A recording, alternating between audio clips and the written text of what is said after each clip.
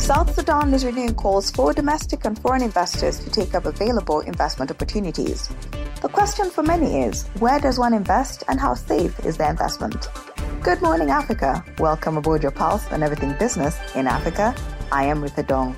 For more, follow us on Twitter @FK and you can find me @RitaDong.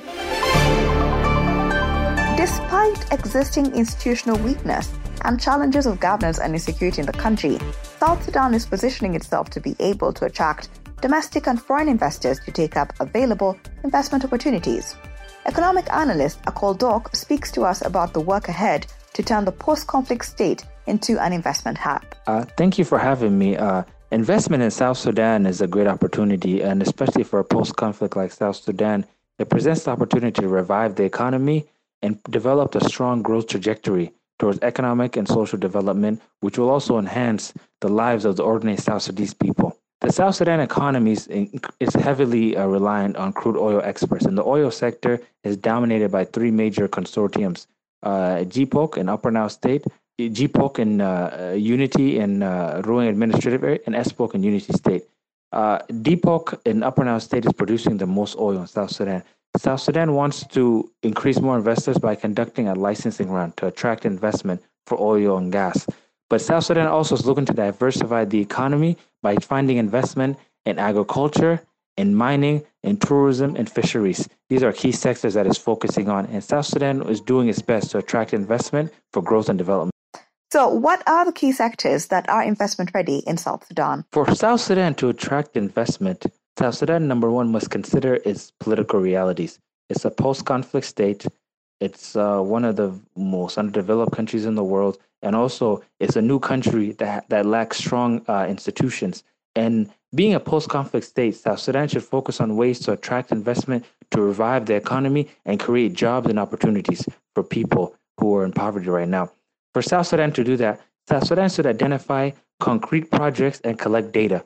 If South Sudan wishes to attract investment for the oil and gas sector, it should possess data and information about mining reserves, oil reserves, and statistical analysis on how they can make profits for prospective investors.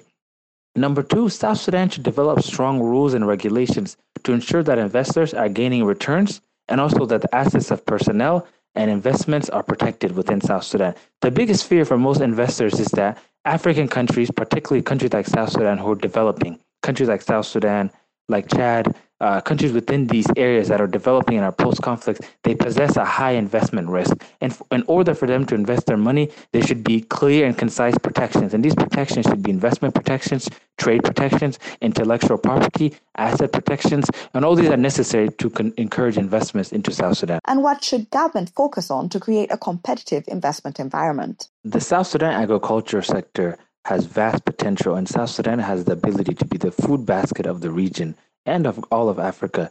South Sudan has the ability to produce key crops such as sorghum, maize, rice, and across the country there's opportunities for agricultural production, but also agro-industry.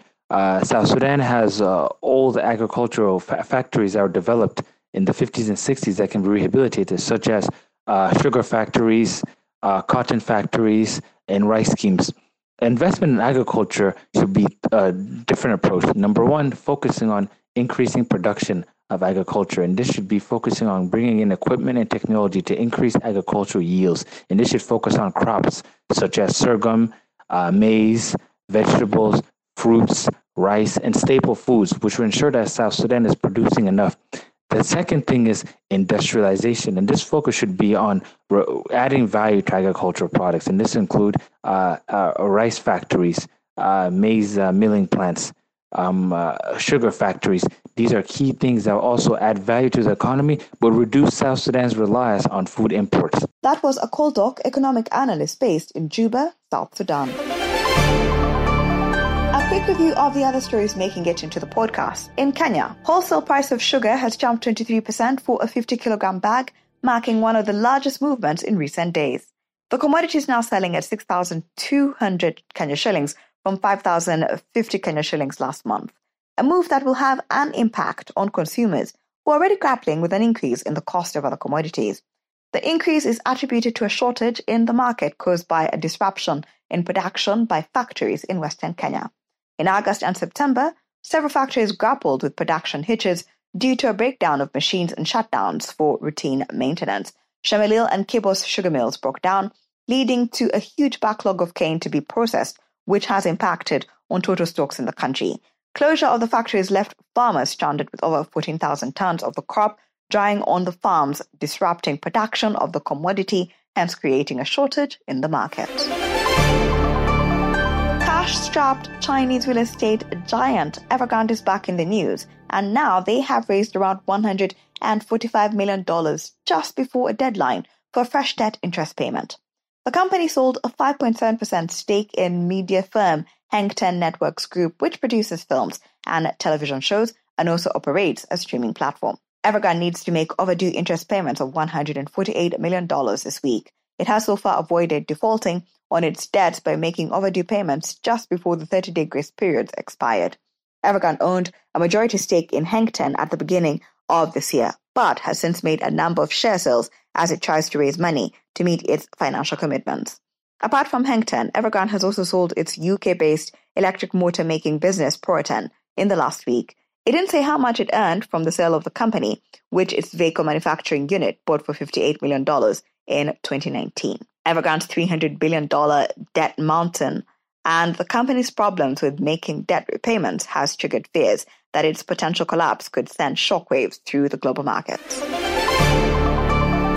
And a look at the markets. The Uganda shilling gained further with more dollar inflows from remittance firms and offshores against subdued corporate demand. The shilling closed Tuesday session trading at 3,530, stronger than the day's opening of 3,535, 3,545. Money markets were liquid with overnight funds averaging at 6.2%.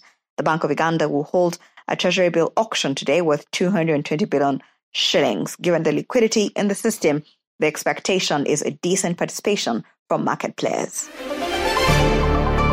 At the end of the trading session on the Nairobi Securities Exchange, a total of 30,271,500 shares in 1,272 deals, corresponding to a market value of Kenya shillings 974,892,582 shillings were traded. Compared with the previous trading day, today's data showed a 347% improvement in volume, a 531% improvement in turnover, and a 2% improvement in the deals. The current market capitalization of the Nairobi Securities Exchange stands at 2.6 trillion Kenya shillings. In the aggregate, 45 Nairobi Securities Exchange equities participated in trading, ending with 17 gainers and 14 losers. Crown Paints led the gainers with a 5% share price appreciation, closing at 33.6 shillings per share, followed by Diamond Trust Bank Kenya that had a 4.35% appreciation in share price, BOC Gases Kenya that had a 3.77% appreciation in share price, and Equity Group Holdings that had a 2.99% appreciation in share price. On the losing side, WPP Scan Group came out last with an end-of-day price depreciation of 9.2% at 4.54 Kenya shillings per share, followed by East African Cables at a 7.25% depreciation, and also Samir Africa at a 5.39% share price appreciation. Safaricom recorded the highest volume of 15.9 million traded shares. The benchmark NSE All Share Index gained 0.2 points to close at 171.03, and the NSE Share Index declined 1.07 points to close the day at 1,934.83. Thank you for always waking up with us. Good Morning Africa is a product of the K Financial, and if you have suggestions or you want to check out more stories, visit our website. That is thekfinancial.com, and don't forget to subscribe. And you can also find us on all social media platforms at The K Financial, and you can find me on Twitter @WithADong.